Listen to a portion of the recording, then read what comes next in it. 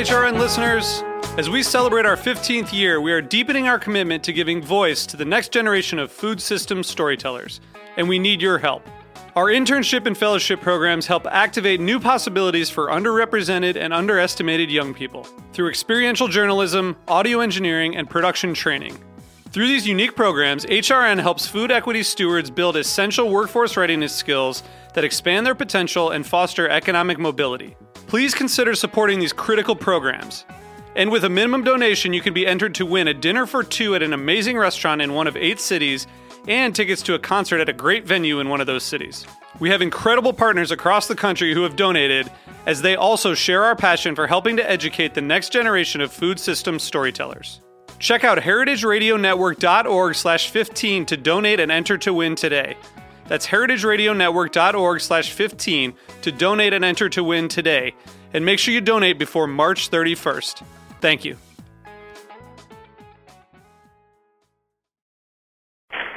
Okay, we're here with the Heritage Farm Report this Sunday, and we're happy to welcome Christopher Nicholson of the Iliamna Fish Company, whose family works out of Bristol Bay, Alaska. How are you doing today, Christopher?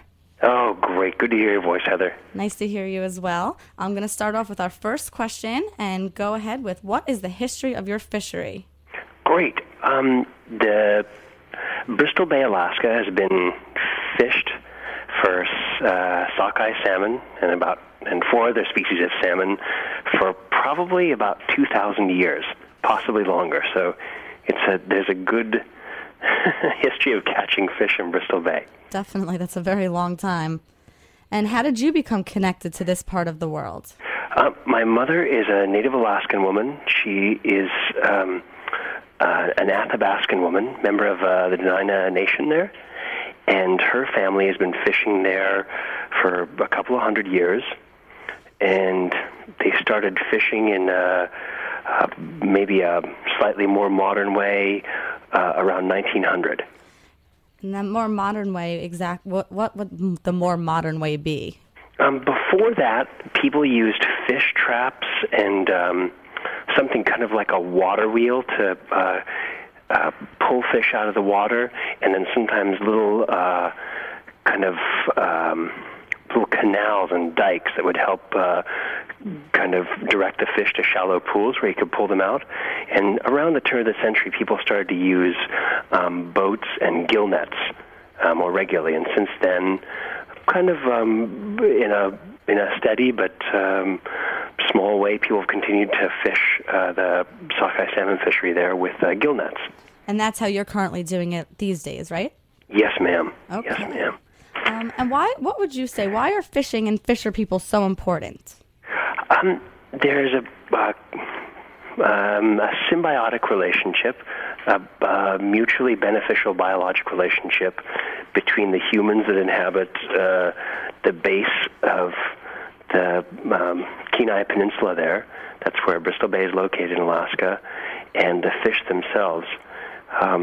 There's been always just enough people there and enough fish to maintain this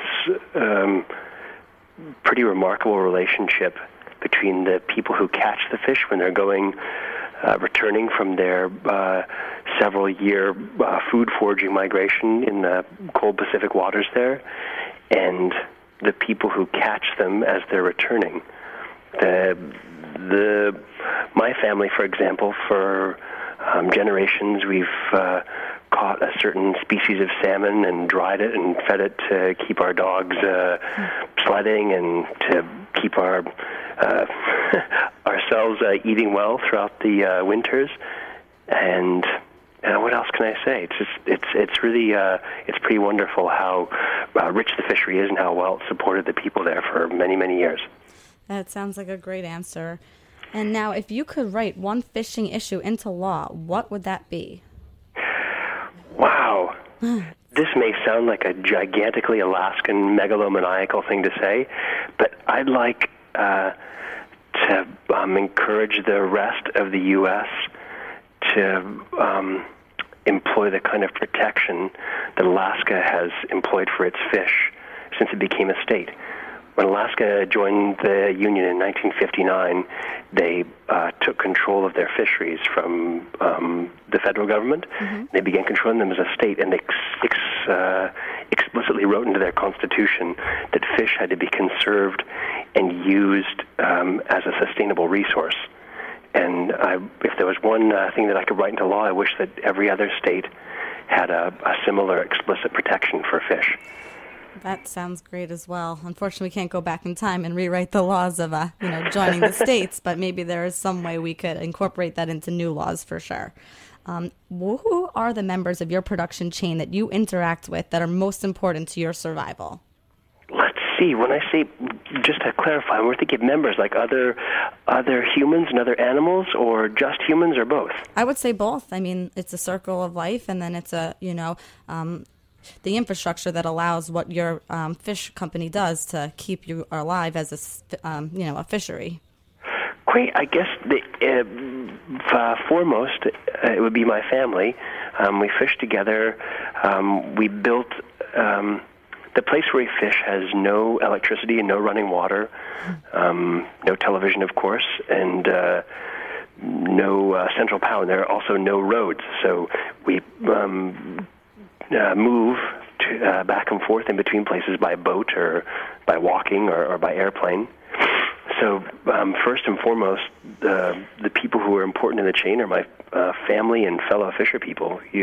When you're in such a rural location, it's imperative that you rely on your neighbors and that you have good relationships with them and that you have good relationships with your family, because you're going to need them. That's definitely true. Okay, and next, what is the DNA that makes up the foundation for your fishery? That's a great question. Can I ask for just one little bit of detail there about what kind of DNA we're thinking of in terms of the how do we catch what we catch, or can you just unpack that for me a tiny little bit? Yeah, I mean, basically it's left to your own interpretation. It's DNA, it's foundation, it's, what really is the basis of the salmon that you catch, your sockeye, for example. Great. I hope it doesn't sound like too oblique an answer, but I think clean water, a clean watershed, and continued kind of strategic support for small-scale fishing that allows for a sustainable fishery. So when I think about what makes up the foundation, it's the same thing that preserves it. And I guess that the thing that preserves it is a comprehensive sustainability. And even in a place like Alaska, where you have explicit protection in the Constitution for fish, as a fisher person, you always have to make sure to let your legislators and let your fellows and let people in the larger industry that's fishing know how important it is to stress sustainability, and then sometimes at the cost of it sometimes comes at great financial cost, but it's important if the fishery itself, if the life of the thing itself and of the people who are part of it are to continue. You just have to keep that foremost. Yes, I think a lot of people that are doing things to really preserve sustainability sometimes have to, lose a little at first to make sure that their, in your case, fish are being preserved and your waters are being preserved to the best that they possibly can be. So that makes perfect sense. And I would then ask, what are the taste profiles unique to the fish that you catch? I think that what makes Bristol Bay sockeye salmon from the Kvichak district, that's where my cousins and I fish together there, to me, the thing that makes them unique, first of all, the color. It's just a beautiful kind of, I describe it as an electric vermilion or a kind of a glowing scarlet orange. The color of the fish is just, it's really beautiful. So it affects how you taste it. When you see something that looks so pretty, the way you interpret the taste is deeply affected. So starting with the color, and then to me it reminds me there's kind of a firm fleshiness to the fish itself that reminds me of ripe tomatoes in the summer. And it has it's just slightly sweet, and there's always this delicate, briny aroma that accompanies it. So if that's kind of a snapshot of it. That's a great detailed description, and those colors that you described in the beginning sound like something I'd love to paint my kitchen. So very nice. What is your 5 or 10-year plan, and do you have one? Let's see. I'll try to answer that as comprehensively as I can. A couple of years ago, starting, I guess, 5 years ago, my cousins and I banded together to create this little company, Iliamna Fish Company, and it was, in truth, the brilliant vision of my cousin Reed, and he wrangled his 2 other cousins. I'm one of the 2, and just excited us about the possibility of selling our fish ourselves and of working directly with people who might buy our fish, whether they're chefs or just individuals or people who are involved in and interested in buying sustainable fish of any kind. So starting 5 years ago, we formed that little company, and I think we hope in another 5 years to grow in a way that matches the sustainability of the fishery. So if I can try and sum that up, I hope that in 5 years we've continued and kind of, I can't say the word, thanks for being patient with me. I hope that we have brought along the people who've come with us this far, and that they're still with us in another 5 years. Well, that's nice, and it's always nice to have less turnover. That way you can keep the tradition of everything you've all taught yourselves and learned while you're working together alive. Yes, ma'am. Exactly. I would next ask, what tools are most useful for you to overcome nature's obstacles? Great. Since we're on the open water, it's life jackets are blasted important. I'm trying to teach myself to be more responsible about wearing them. So that's one thing. Yes. Making sure that my boat is sound, checking it regularly. No holes. Where we fish, we have the 3rd highest tides in the world. So the water level changes in the space of 4 hours. It may change from a negative 4 feet. That's sea level, to some 21 or 22 feet. So you could have 26 feet of water changing hands in 4 hours. And if you have a little bit of wind and a little bit of wave action, it can make for some pretty exciting seas. Do you ever have motion sickness? Is there anything you do about that? Oh, I've been so fortunate. Wow. I haven't. I'm so glad that I haven't had to struggle with that. I've been a little green once or twice, but I've never. I have not yet lost my lunch. They but call that having sea legs, right? Is that what that is? That phrase, yeah. Sea legs? I guess you've got them. Yes, ma'am. The ocean is stronger than me. It's still, the verdict's still out. I could still get sick, but I haven't yet. All right. Well, I'll knock on wood for you then. How will changing global weather patterns affect the fish you catch? Mysteriously, in a word, fish, Pacific salmon, sockeye salmon in particular, feed, the generic term is phytoplankton. They feed on microscopic plankton. Mm-hmm. And changing global weather patterns have a way of moving around kind of blooms, and some biologists refer to them plankton blooms, or kind of congregations of plankton to different places. So changing weather patterns have a way of either moving some blooms to different places or, knocking some blooms out altogether. And that causes the fish to make different choices in the places they'll migrate to and how they'll follow food. And it also causes the fish to make different choices about when they'll return to their natal. When they'll return. Sorry. So the kind of the timing of runs is affected by global patterns. Now, is there something that you know because you've been doing this, or this is a particular to your trade, that allows you to somehow track where these fish go, or is that a secret that only you hold the key to, or Actually, what's a secret that really only the fish hold the key to? Bless their hearts. But it's anywhere depending upon the fish. But the fish that return to the river system where I fish and to the lake that I is kind of the terminal headwaters of the place where I fish, they might migrate 400 or 1,200 miles, and they'll be following food and following stars, I think. And where they go is a mystery to me. And how they also, the way that they choose to come back to the place where I catch them, it's really amazing. Like I might have a neighbor who's only a mile away from me who will just catch truckloads of fish, and I won't catch them at all. And then another day I might catch truckloads of fish, and my poor neighbor is just with an empty net. So they're mysterious guys. And luckily, because you guys are neighbors and I guess friends, do you guys share the catch every once in a while? In that sense, I think we celebrate with one another when we catch, because we know that more fish are coming. Exactly. But yeah, I guess each person has to kind of take his own net.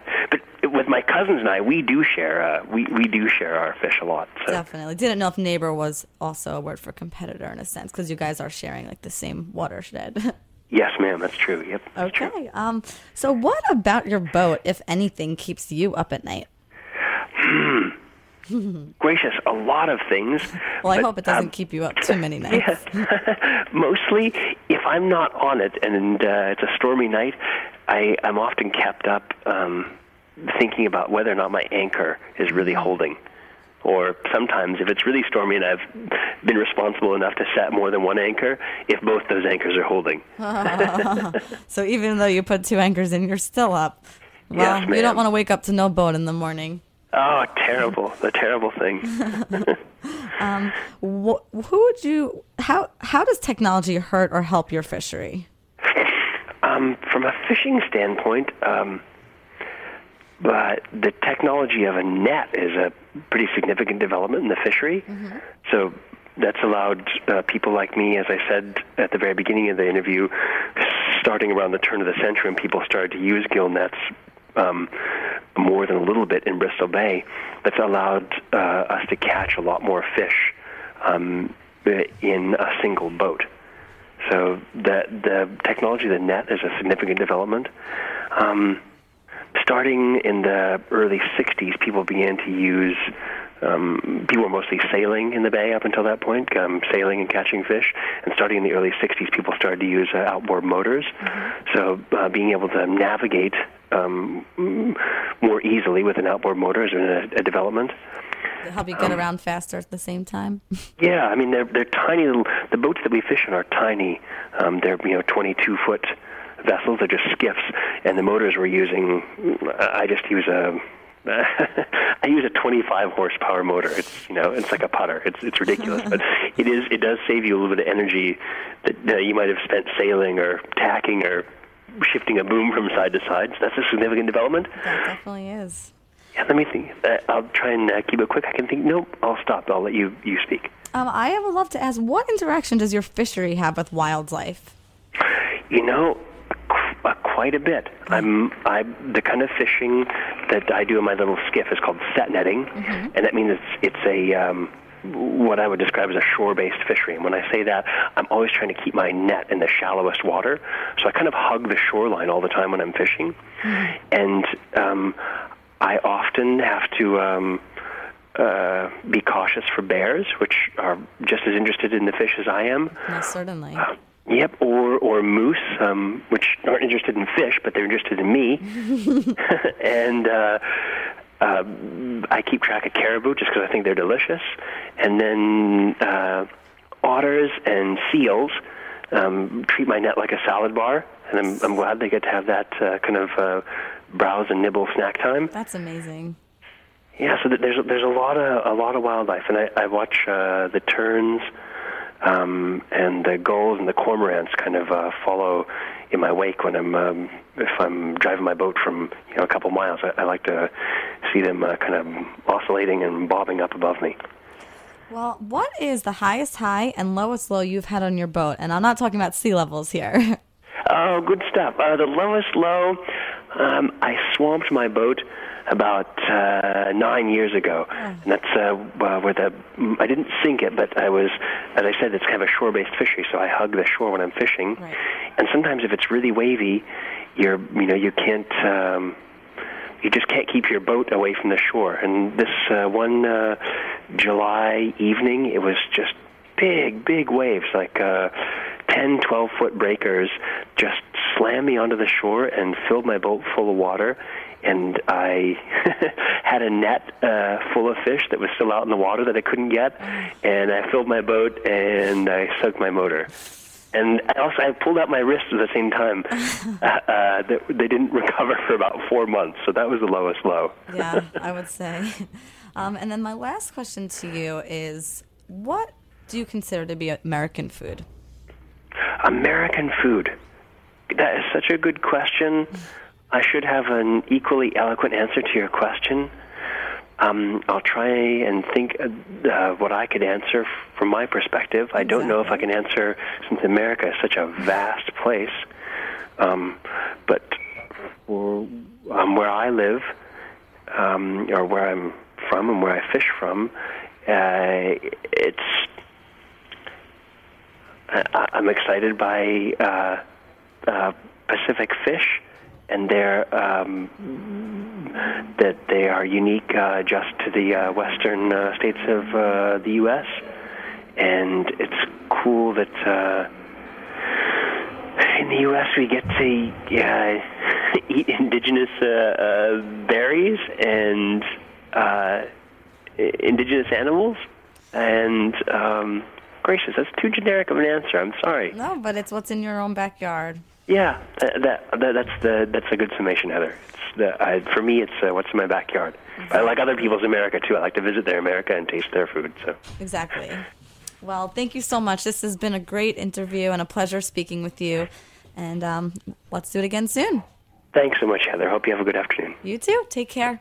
Bye-bye. Bye. Hi, welcome to the Heritage Radio Network. We're broadcasting here from Roberta's Pizzeria in Bushwick, Brooklyn. And we're very excited to have Danny Williamson of Good Shepherd Turkey Ranch in Lindsborg, Kansas with us for our farm report this week. And we'll be asking Danny about 20 questions. And Danny, it's very nice to have you here on the farm report. Thank you for coming. Well, thanks for inviting me on. So just to introduce yourself a little bit to our audience, why don't you talk to us about what it means to be a Grand Master breeder of the dark Brahma chicken and the white call duck? What that means is I'm a lifetime member of the American Poultry Association, and to become a Grand Master breeder, you have to have so many wins at so many different shows to get the award. I've had enough wins in both my large dark Brahmas and my white call ducks to get those awards. There are other people that have those, but I am happy to say that I'm also a Grandmaster breeder of black turkeys, and I am the only APA member that has that distinction at this point in time. And what kind of criteria does a bird have to meet to be considered Grandmaster bred, so to speak? The American Poultry Association has a standards of perfection, just like the American Kennel Club or the American Cat Fancy, to what the bird is supposed to look like.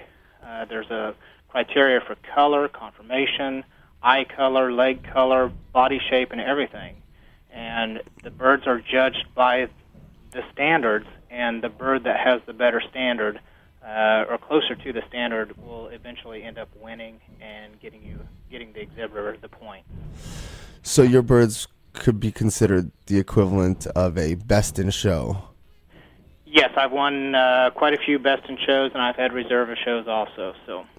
Wow, well, congratulations. We can certainly tell from the taste when we eat your turkeys at Thanksgiving. Thank you. A lot of hard work goes into them. Mm-hmm. And so tell us a little bit about the history of your land. This is an old farmstead that I live on now. The farmhouse that used to be here was built right around 1912, It was a family farm. They farmed the area right around here, and when the father passed away, they had to end up leaving the farmland because the women couldn't take care of it. So it changed hands several times, and then about 8 years ago, me and my partner bought the land, and actually part of his land connected to this land, so we were able to put back the quarter section back as a whole quarter section again. And then we looked at trying to rebuild the farmhouse, and it was just too far in decay, so we tore it down and built our own house here now. And how did you become connected to this part of the world? I was born, raised, and lived my entire life in the state of Kansas. Never lived out of Kansas. I guess I just have the Kansas blood in me. It's a little bit hard to get away from this area once you get that farm blood in you. Uh-huh. And speaking of farm blood, why do you think farming and farmers are important in this country? Probably the biggest thing is farmers feed the world. Without farmers, you wouldn't have bread on your table. You wouldn't have milk in your refrigerator. There would be nothing for you to eat unless you grew it yourself. And in the larger cities, that's almost impossible for people to grow their own food. So that's why farming is so important, because farmers do feed the world. And a lot of times the farmers are really taken granted of. Okay. If you could write one farm issue into law, what would it be? I would actually like to see farmers get better tax breaks. We have a lot of farmers around here that put in 16-hour days. Blood, sweat, and tears go into their crops or their livestock. They put as much hard work and effort into their product as some top CEOs get, or as much effort into as that. And a lot of times they don't make very much money during the year. And there are years where a farmer will actually lose money. They will go in the hole trying to grow their crops or their livestock. So, I think it's very important that people understand how important farmers are and how hard it is for small farmers to make it nowadays. Mm-hmm. And who are the members of your production chain that you interact with and that are most important to your survival? There are probably two that are most important to us. Probably one of the most important to Good Shepherd Turkey Ranch is our growers. Frank and I have been doing this for a little bit over 6 years now, and we simply don't have the resources to raise all the turkeys, chickens, ducks, and geese. So we have gone out and found growers to grow some of the birds for us. Without those growers, we wouldn't be able to do this. And the other part of the production chain would be our buyers. If we weren't able to sell the product, there's no reason to grow them. So. Mm-hmm. And of course, you're talking about Frank Reese, who many people on the air right now, whose turkeys many people who are listening have tasted here over Thanksgiving. And what is the DNA that makes up the foundation for your food? Probably our food is different simply because our genetics go back to the 1920s and 1930s when every farm had chickens on it. That was one way they survived. They raised their own chickens. They grew them up. They processed them themselves, and they put them in their freezer for winter, and they ate. And they also had egg production coming from those chickens also. So, ours are the same genetics that were way, back in that time that everybody used to survive, to make a living off of. And what are the taste profiles for these turkeys? The taste on ours are going to be a much richer flavor. When a turkey is able to grow naturally and run and fly and eat grass and eat bugs and have a very low stress level, it all goes over into the flavor of the bird. It's a rich flavor. The dark meat is darker. The white meat is actually darker than the white meat on a commercial turkey. So, which makes it juicier? Yes, which makes it much juicier. Plus, all our turkeys also have a thinner layer of fat than a commercial bird would have. So you don't have as much fat on your bird. Now, when you talk about stress levels, what does that mean in a bird, and how does that affect the taste? Just like human beings, when you're stressed out, you don't feel very good.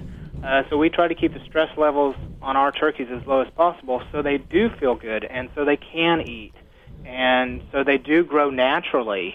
They grow at a natural pace, and they're not forced to grow faster. Okay, now how would a bird get stressed? There's lots of ways a bird can get stressed. If they're too confined with other birds, there's fighting going on amongst them, and if a bird can't get away from them, they're going to feel very stressed. Another thing is weather. With our turkeys being raised free range, we do have some weather issues, so we make sure our birds can get out of the rain, get out of the snow, and can feel comfortable at all times. So you're saying the well-being of a turkey basically affects the end product even after slaughter? Yes, it does. Okay. And what's the 5 or 10 year plan for the farm? My 5-year plan is just to get to the 5 years and not lose my sanity. Good Shepherd has grown so fast over the past 3 or 4 years that it's been difficult for Frank and I to keep up with it, and we still continue to grow. So, we're just trying to keep up with it and do the best we can, and to make sure that the animals, our birds, are treated with the respect that the respect that they're intended to have. As far as the 10-year plan, I would like to start looking at retirement in 10 years. I have seen in this area a lot of farmers who have literally farmed until the day they died. They did not get a chance to sit back and enjoy life. So that's why it's very important to me that I can look at trying to retire a little bit early, just so I can sit around and enjoy life for a while. Enjoy the fruits of your labor. That's right. How will changing global weather patterns affect the turkeys, do you think, or do you think they will at all? In the state of Kansas, we haven't really seen a lot of global change, but we do have wetter wets and a little drier dries. Probably the hardest thing is when we get the drier dries, the dry, hot heat. It makes it very difficult for the grass to grow, and if the grass isn't growing, there's not as much grass for the birds to eat and to forage on. And then during the rainy times, when it's rainy, the birds don't want to go out and stand in the rain, so they kind of stand around in their coops. So. Mm-hmm. And what tools do you think will be most useful for you to overcome any obstacles that nature does pose? Probably the biggest one is patience. You really can't fight nature. If it's going to rain, it's going to rain. If it's going to snow, it's going to snow. You just have to have the patience to get out there and do the work and take your time and make sure the birds are doing good. We've gone from one day, 74 degrees, to 3 days later having 8 inches of snow. Huh. So the weather changes in Kansas drastically overnight. So, it's just, you just got to have patience to get through all that. And what kind of technologies have you embraced, and how have they hurt or helped your farm? How have they hurt or helped your farm? The technologies nowadays, customers can get a hold of me on my cell phone wherever I am. If I'm driving down the road and I have somebody call me, I can answer it and, answer the questions instead of coming home and getting, 40 questions that I have to call back. So that's made it very much more easy to deal with because I can answer questions at that moment. The drawback on that is people can get a hold of me any time, night or day. So, I'll get phone calls at 9:30 at night, when I'm trying to wind down and everything. So, probably the biggest drawback on technology is trying to technical everything to death. We have people that look at incubation and hatching, and they say, well, the egg needs to be held at 98.65 degrees, and it comes to a point where you just got to let some technology go and just and do what your gut feeling tells you to do. Okay. Well, certainly your gut feeling seems to be working. Who are your top buyers? Our top buyers, one of them is Heritage Foods USA. They have been with us since the very beginning. We have really enjoyed working with them.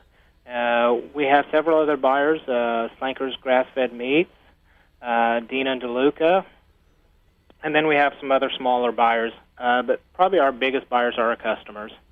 And we know that without our customers, we would not have a company. So that's why our customers are very important to us.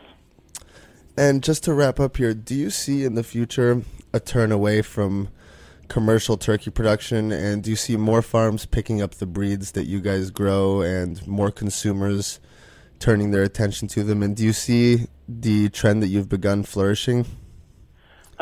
We do see a lot more people going to raise the backyard flocks of turkeys or the small flocks of turkeys to take to market. The only problem with this is, it takes so much longer to grow the turkeys. It takes so much more acreage to grow the turkeys that I don't see the commercial turkeys going away completely. I think what's going to happen in the future is the commercial turkeys are going to start being treated more humanely. Mm-hmm. So they do grow better, and they do have a better life. We can't raise all the turkeys to feed the world. There's just no way. And sometimes the factory farming is needed. But in a way, they could treat the animals with much more respect and give them free range to the outdoors and, open up the buildings and let them get fresh air and sunlight. Okay. And if you had to relocate your farm, where would you go? That's rather difficult because, like I said, I've only lived in Kansas. So, if I had to relocate my farm, it would probably be to Colorado. I really enjoy the mountains. For some reason, I've had a love affair with the mountains. If I just had to relocate myself and I wasn't able to take my farm, I would probably relocate myself to Hawaii because I really enjoy the tropics and the ocean and the beach. So. And is Colorado's environment hospitable to the kind of birds you raise, or would that be?